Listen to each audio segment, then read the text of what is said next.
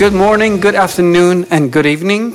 Welcome to Rethink Culture, the podcast that shines a spotlight on business leaders who are rethinking workplace culture. My name is Andreas Constantinou, and I'm your host. And I'm also chairman and founder at Data with a passion for rethinking culture. I have the pleasure today of hosting David New. David is a serial entrepreneur. He's founded Net Conversions, Body TV, and Tiny Pulse. All three of them were acquired by publicly traded companies. He's also studied abroad at Beijing University and INSEAD in France, so very well traveled. And he recently started his fourth company, Delight Labs, which specializes in digital PR. And he also enjoys playing golf with his 12-year-old daughter and 8-year-old son. And he tells me that they're already better than him. So very much welcome, David, to the Rethink Culture podcast. Thank you, Andreas. So you've been working on culture for way too long, at least since founding Tiny Pulse. What is culture to you, and when did you take an interest in culture? Yeah, so I think those are great questions. Culture to me, there's a lot of definitions, but the one that resonates closest to me is one is if I ask people, what are three adjectives that you would use to describe our workplace environment? And if you had a word cloud and those words pop up, culture is that embodiment of what it is. Some places are very intense, some are very relaxed, but what is that word cloud going to be, and what are the predominant big words on that word cloud?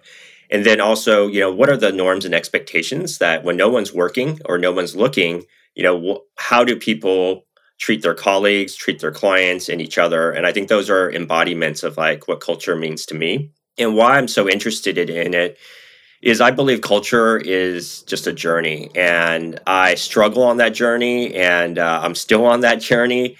And every company is hard, and probably the hardest part is dealing with people. How do you recruit the right people? How do you motivate the right people? And how do you retain them? And I've seen the struggles and challenges and, triumphs as well in my first two companies. And, part of, for me, was understanding, if I create a better culture, I'm a better leader, I will probably get better business outcomes and delight more clients. So, that was a journey for me. And part of the inspiration was that I felt when I talked to a lot of other business leaders, when I took some time off in my career, they had the same struggles. So it wasn't just unique to US business culture. It wasn't unique to industry. It wasn't unique to size. It was a challenge throughout all the folks I ended up talking with. So that's another reason why I was inspired to start Tiny Pulse, which really focused on culture. So when did you take an interest in culture? Was it a sudden thing, or did you always want to create workplaces that made, that were fulfilling, I guess? Yeah, I would say that early on, I always just thought the person who worked the hardest, who had the best ideas, would win. And so that was more when I was an IC early on in my career during my first startup. And then when we started building the second one, it was about scale. It really hit me that, that wasn't going to be the way. You needed a team to be able to pull. So I would say in my second startup around Buddy TV is when that kind of light bulb moment started slow burning in my head. Is oh, wait a second, I need to think about this differently if I want to have a more impactful career. And what was some of the things you started doing at Tiny Pulse differently? Yeah. More intentionally? Yeah. I would say one of the things that's pretty ironic is, we always would have our culture at my prior company, and we'd have our mission and our values, and it would just be in the break room, right? But if you ask people, what are the values? No one could recite them. And if you're not able to recite those values, how are you going to be able to live by them and make decisions by those values? So one of the things that we did on that front is I try to front load a lot of the values. So in our job JDs, and when we posted jobs, we would put what our values were in there. So I understand that there's going to be great candidates who resonate with our values, and there's going to be great candidates who don't. And that's okay. But I didn't want to have any misconceptions, and I want to have a lot of transparency. So we would front load those values, and then people can opt in, am I going to apply or not? And then one of the application questions was, give me 2 examples of where you embody 2 of these values. So I really wanted them to start thinking hey, can I really live by these values? Right? Versus oh, okay, this company just has these values, this company has these values. But no, at Tiny Pulse, these are the values, and can I easily come up with 2 examples that embody them?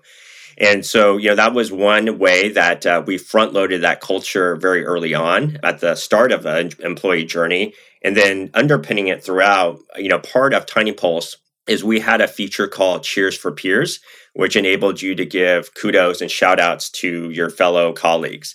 And in those, when you give out those shout outs, you can append a value. Like our values were delight, like D was delight customers, E was elected spread positivity. So you could choose like, oh, this person did X and it aligns with one of these values. So we even use that to underpin and reinforce those cultural values that we had throughout the organization. So those were just 2 examples that come to mind.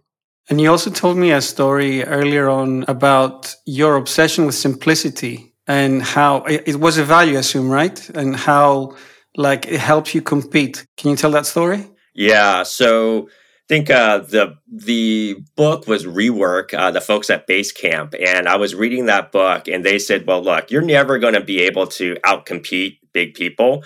But instead of thinking that as a weakness, think about it as a strength. And, I have friends who work at Microsoft, so sorry if this gets on their nerves, but sometimes when I'm using, their Word product, I'm looking for a spell check or grammar check. I'm like, well, which menu is it in, right? And I always have to try to find it. And so, how that has inspired me on the flip side is, well, with Tiny Pulse, the word tiny also conveys is like lightweight, easy, and approachable. So when we started, we had less resources. So the opposite of spell check is well, everything should be super clear and it should just be it should sing and just be in your face. So we really stripped down what you could do is the Tiny Pulse, you can only send out 1 pulse per time period. And in that Tiny Pulse, you couldn't even see the question. Right? You just had to trust the process that we were going to send it on your behalf and it was going to be good for your culture. But on the one hand is, some people are like, whoa, I don't want this foreign service sending out emails that I don't even get to preview. But on the other hand, if you're busy and you trust it, it was this magical carousel of these really great, insightful questions that would go out. And you didn't really have to do anything except sort of see the results and review the results and use that as insights to create change. So we made it super simple and we really constrained the options that the customer had to, get a pulse on how happy, frustrated, and burnt out their people were. And at Tiny Pulse, you collected lots of data on employee engagement, right? Yes. Did that light a light bulb? Did it create a eureka moment for you at some point? Did you start seeing data that surprised you? Did you get lots of new insights as a result of that process? Yeah, I think one that really popped out early on when we were sifting through a lot of the data and we were looking, our North Star was, how happy are you at work? Right? Because if you ask someone how engaged, it's hard to translate. It's hard to understand if it's a compilation of questions. But if you just ask them how happy you are, most people get it. If I ask my kids or my parents, hey, how happy are you? They kind of just get that. So that was our North Star that we were optimizing for. So we looked at all these other questions and, the relationship between high scores there and high scores with how happy are you at work. And the one that popped out that was a surprise to us was how transparent do you feel management is?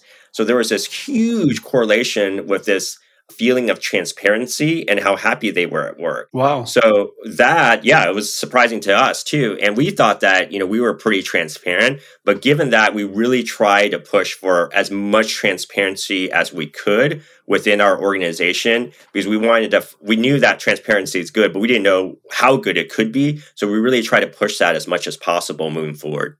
Was it also the case that companies who were not transparent had unhappy employees? Yes. Was the reverse also true? Yes. There was a very strong correlation that if they were very closeted and closed, that they were going to have lower scores. Now, the interesting thing about the question, it wasn't objective. It was more like, how transparent do you feel the company is, right? So part of it is just also can be delivery, the vibe, do the executives have offices? Do they close their doors a lot? Do they take meetings at their desk? Do they not? So there's a lot of things that can contribute to the feeling of transparency. Was there some other part of culture that you built which you are really proud of?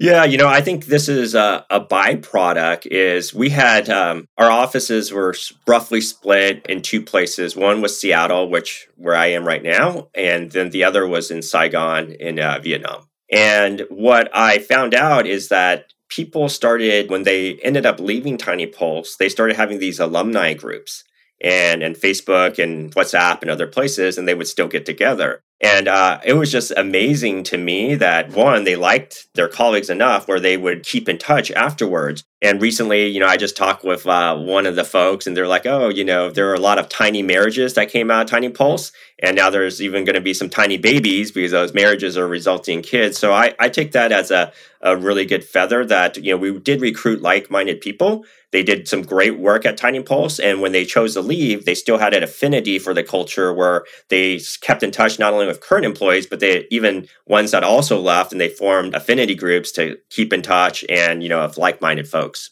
I used to be an entrepreneur that took people leaving the company as a personal failure. Yes. And I spoke to a fellow entrepreneur, a French guy back then, and he said, look, I was the same. And then I came around to realize that I'm not sad about people leaving the company, or I don't take it personally because everyone has their own path in life. And at some point, our needs will not just match their needs with the company needs.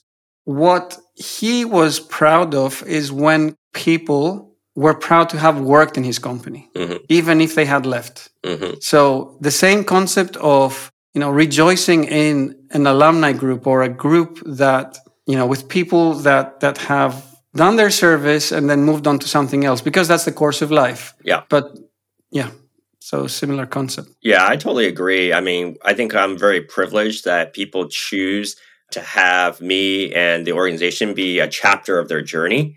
And, some people's chapters are longer, some are shorter, but it's a privilege to be a part of it. And hopefully they do great work and they remember their time fondly. And I had people, one of my first interview questions with most people is, hey, what are your short-term and long-term goals in life? Because if we choose to mutually get on this journey together, my goal is to try to help you get to your goals as quickly as possible. And some of these people would say like, hey, I want to be like you and I want to be an entrepreneur. And when they've taken off and they've become entrepreneurs, I'm super proud of them because they're very transparent about that. And I helped them get there. And, one of them just won CEO of the Year here in Seattle. And he was, Wow. At Tiny Pulse and ended up spinning out. So I'm remarkably proud of him. And now at Delight Labs, are you doing things any differently with like how intentional you are with building culture, or how and what culture is to you right now? I think there's a lot of similarities that I'm drawing from my experience at Tiny Pulse, which is to, be very clear what the mission is, what the values are, and, also front loading them with the hiring and the onboarding. So yes, I draw a lot of those similarities and I bring them over, and I'm not ashamed to copy some of the values that I really liked at Tiny Pulse.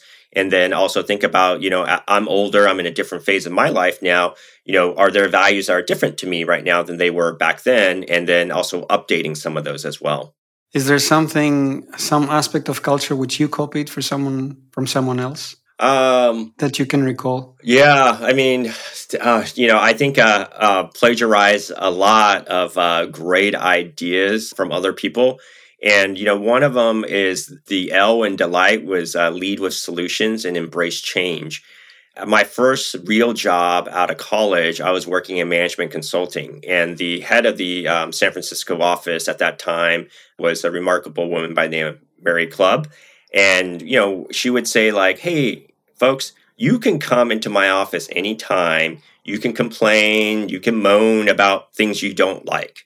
But you cannot leave the office after doing that without at least giving me one or two suggestions about how we change that. Because if you've been thinking about all these brain cycles about how wrong something or broken it is, you probably said, well, why don't we just do it this way? So lead with that change. So, I've certainly incorporated that at Tiny Pulse. And that's a story that I actually share with people is like, if you have something, we're not perfect, we want to refine, we want to get better, but at least lead with a solution so we have a head start to make that right change.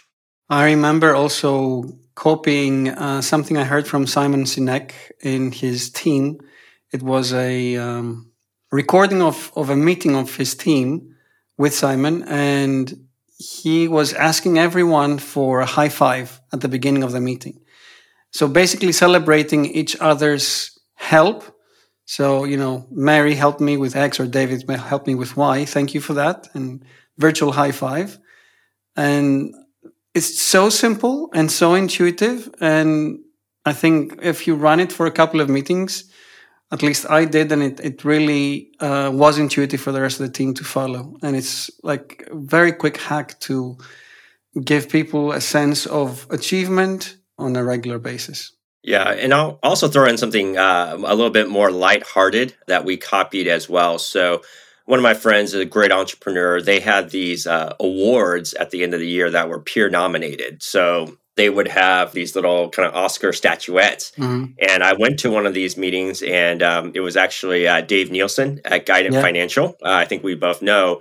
And I was an audience member, and I couldn't believe it's like that Oscar Gooding Jr. moment when he's like on stage, and people were so happy because it was peer nominated. So, I definitely borrow that at our culture, which at the end of the year, we have a series of awards where you nominate your peers. You do nominations on the screen, and then we actually have these statuettes that we give away at our company party. And our company party, the wrinkle that we do is instead of a traditional company party, I know another brilliant entrepreneur here in Seattle who owns the nicest fine dining establishment called Canlis. And once a year, they just have a random party, and he invited me to one, and I'm like, okay, I'll go check it out. And he said, oh, here's the catch, David. You have to wear a tux and a wig. I'm like, ooh. I don't like to wear tux, and I don't like to wear a wig, and that just sounds utterly ridiculous. I'm not going to go. And then I just said, you know what? Maybe I'll just trust the process and go. And I had an amazing blast. I was like, oh my gosh, like I had friends, I couldn't even recognize them because they're wearing wigs, right? It was like this it's like totally opposite. So then I said, at my company, we're going to do the same thing. We're going to dress up and wear wigs. And people thought I was crazy because, I'm pretty like analytical and straight laced. So then they're like, what are you thinking, David? Are you off your rocker? But we have an awesome time. And we do that in both Seattle and Saigon. So those are some rituals that I've learned from other executives and bring in that I think add some spice to the Tiny Pulse culture. Was there something which you tried in terms of culture and failed? Was there a hard lesson that you learned in the process? Yeah, there's so many. One of the things that we try to do from a cultural perspective is that I learned from EO and YPO was around peer-to-peer learning. So, we're big on refining and learning. So we try to bring in like presentations and kind of like forum meetings like every couple of weeks where we'd have random people in cross-functional groups in the company, which was great to build those relationships. And then they would make presentations. So it could be about personal or it could be about business. And, I had like, hey, here's the Gestalt language protocol. Here's Johari window. Here's how to do them. And, the reviews were actually very positive. But over time, I think that really broke down and we had to discontinue it. Primarily because it was hard to have confidentiality because, these people weren't trained in that aspect. And, some of the issues that come up, just take longer to solve. And since, in this YEO or YPO setting, you're the executive, so you can make changes much quicker. And then so that started drying out. So even though we had a hot and fast start and people were pretty excited about, oh, what's this new thing that we're trying to do? That aspect of peer-to-peer learning, which I was trying to incorporate into the culture, ended up fading out and we had to discontinue it over time. But went in with a lot of fanfare, but over time, it just didn't work in the corporate setting for us. Moving on to something else, with all the back and forth that we've seen in the last 2 or 3 years with going remote and then going back to the office, and everyone having a different view about where we should be, hybrid, remote, office, something else. Where do you stand?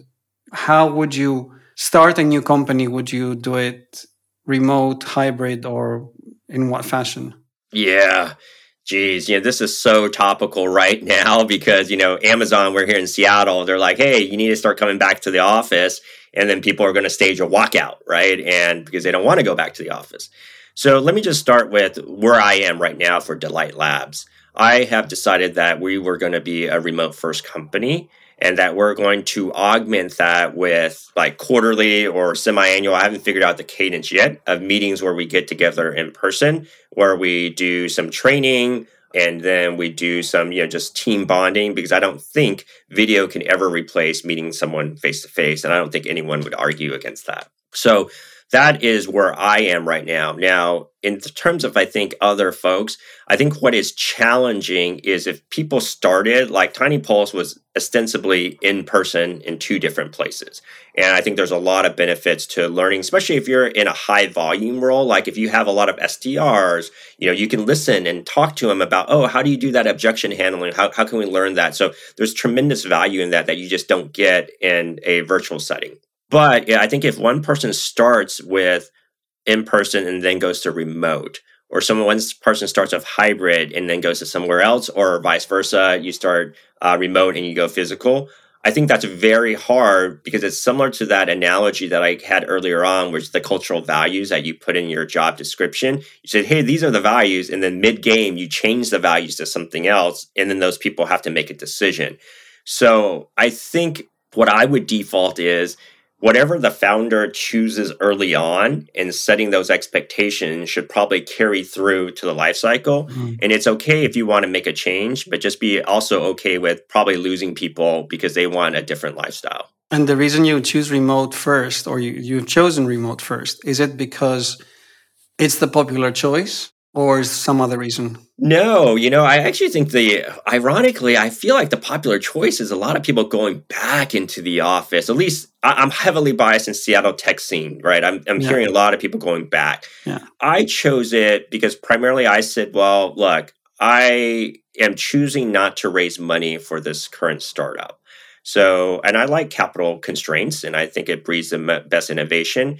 And I fundamentally believe that with the flattening of the world, there's great talent everywhere around the world. So why should I just constrain myself with Seattle's greater metro geographic region when I can get talent throughout the world? Yes, it's more challenging. I have to do more processes and technology to facilitate. But I believe fundamentally that there's more talent that I can access, and that outweighs having geographic proximity and going into the office.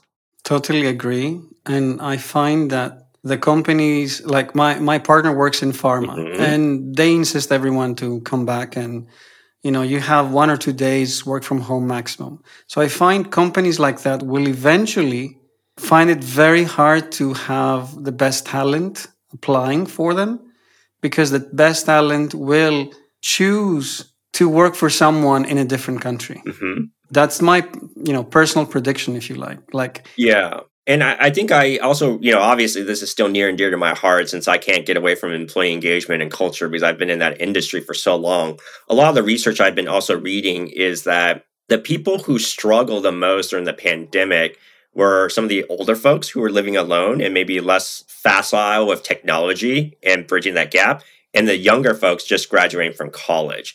And in the middle folks with family and kids, they were more okay. So with the younger folks, I think there's this expectation of like, hey, I'm going to get onboarded with a cohort and I'll get to meet people. I'll move to a new city like New York City and I'll have friends, we'll get coffee. We might go get drinks or go for a walk. And I think those people, may suffer because they're not getting that. So it could be different for different age groups of people where they are in their lifestyle. Like you're saying, your friend in the pharma, maybe they want to have that cohort early on, but as their lifestyle changes, they may decide to move away from that. Right. Do you see Gen Z behaving very differently with remote work? Have you seen any of that? Yeah. Well, I think, a lot of these people, when they grow up in an environment where it's, much more remote, I don't know if I have a strong answer to that right off the cuff. I will say that some folks really, really want that cohort and to mix with other people. And some people are just much more comfortable in a more virtual environment. So moving on to something else, you've founded 4 companies now. Mm-hmm. Do you have like a set of foundations for how you build culture as you start something new? Do you start with values? Is that enough? Do you need more pillars? Yeah. So I would say that, my first and second company, I had a co-founder, and, it was probably due to our learnings that we needed to lean into culture more. So what I did when I took some time off between my second and third company is I did a lot of journaling and a lot of reading. Like I read, Tony Hsieh's book, Delivering Happiness, which is very impactful. And I've been to, that post many times. And I literally would take like a sheet of paper, just some random sheet of paper, and I'd fold it in half, and on one half I'd write about all the people who have given me a lot of energy at work. And then on the other side of the paper, I'd write about all the people who've taken my energy, right? And I just feel like they were just hard to work with. And then based on those individuals, I would write, well, what were some of the values or the characteristics of those people who gave me energy and who took away energy. And so I would write those down for each of those groups. And then I would get another sheet of paper and I would write, hey, here are some proposed values for my upcoming company. And then I would overlay that sheet of paper of values over on top of these individuals and their characteristics. And I would say, does this promote that first group to thrive in this environment? And conversely, on the other group, does it promote them to self-select out because you're never going to hire 100%?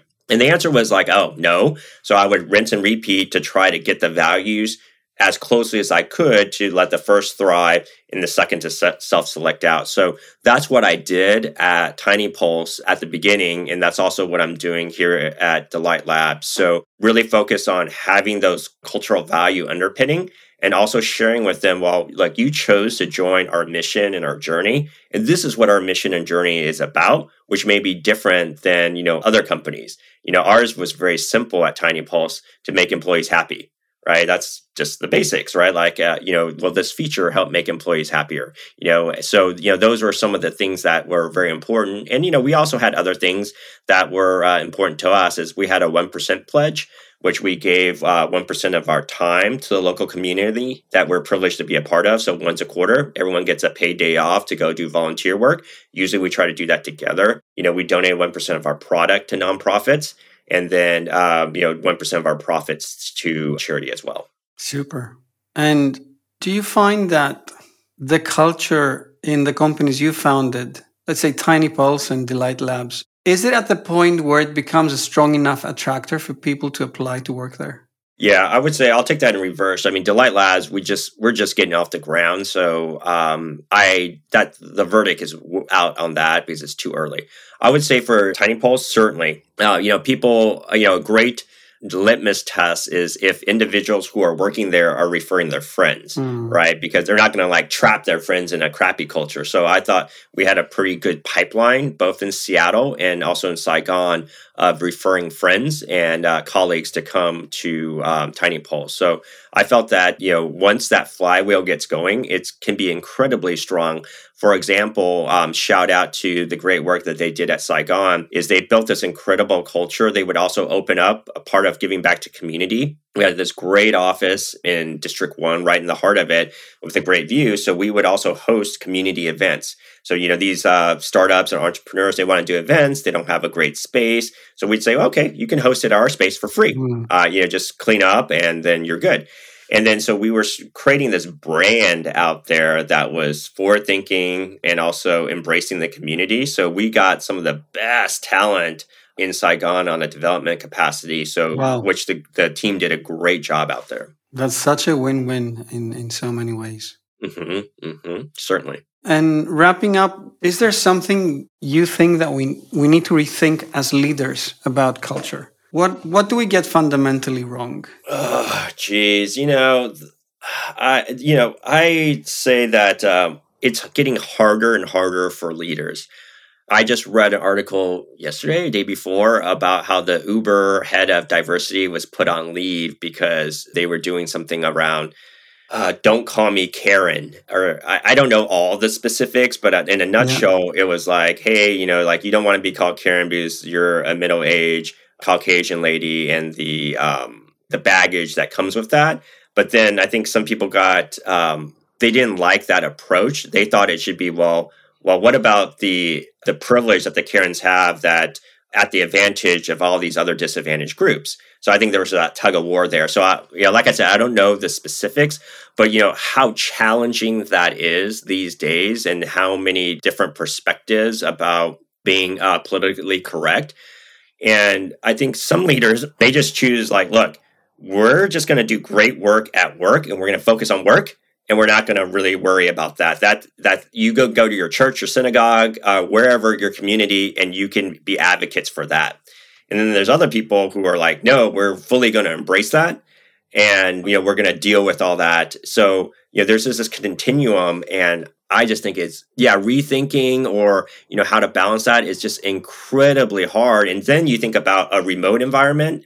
Like, how do you, like, people who aren't in the U.S., they might not even know what it means, and then they may have different perspectives. So I think it's just super challenging to be a leader to try to get that right. So I would just say that culturally, one of my new values that I didn't have at Tiny Pulse that I'm putting into Delight Labs as a reflection of that is assume positive intent and be positive. So the idea is, if someone says something, let's say about Asians, and I'm Asian, I'm like, that person just may have not known, right? And so I should assume positive intent, and then I should be positive as a result, versus thinking that glass is half full, like, oh my gosh, they're making fun of me. They're taking advantage of me. I'm like, no. The world has a lot of misunderstandings and polarization.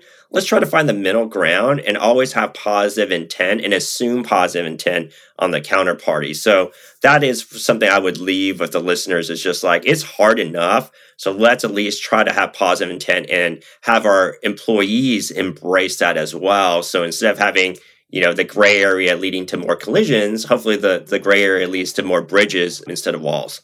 It reminds me of this saying, we like to be judged by our intentions, but we judge others by their actions. And it's very humbling because, of course, we should also try and figure out with curiosity, with positivity, what might have been the intent, rather than judging an action which, on face value might be personal, but in reality might not be intentionally so. Yes, I like that. I'm going to repeat that. So we like to be judged by our intent, but we judge others by their actions. Okay, I'm going to have to steal that one from you.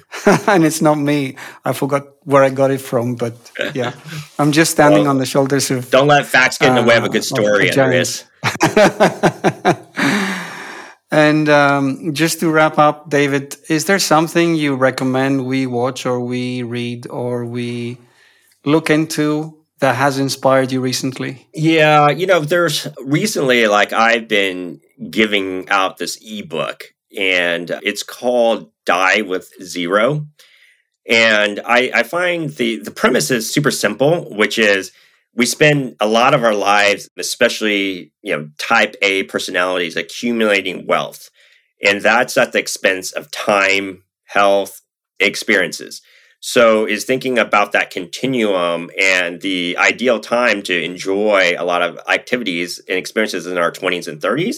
And a lot of times people will say, well, when I retire, when I get older, I'll do that. Like, for example, go to your favorite ball game. Yeah. But if you're in your 60s and 70s and someone invites you to that ball game, you might think like, wait, is there a wheelchair ramp? Because maybe you have a stroller. Where are the restrooms? Like, I'm worried about, like, is there going to be a line for the restrooms? Is it going to be accessible if I need to go, right? Is it going to be too loud? So there's a lot of these behavioral changes. The book just pushes people to think about their lives differently and how they wish to spend their wealth, and both monetary and more importantly, health and time. And what's the title again? Die with Zero. Die with Zero. Super. David, thank you for your time, your insights, your stories, your culture paradigms, what worked and what didn't. And I think we all learned from that. Thank you. Yeah, appreciate it. I was happy to be here.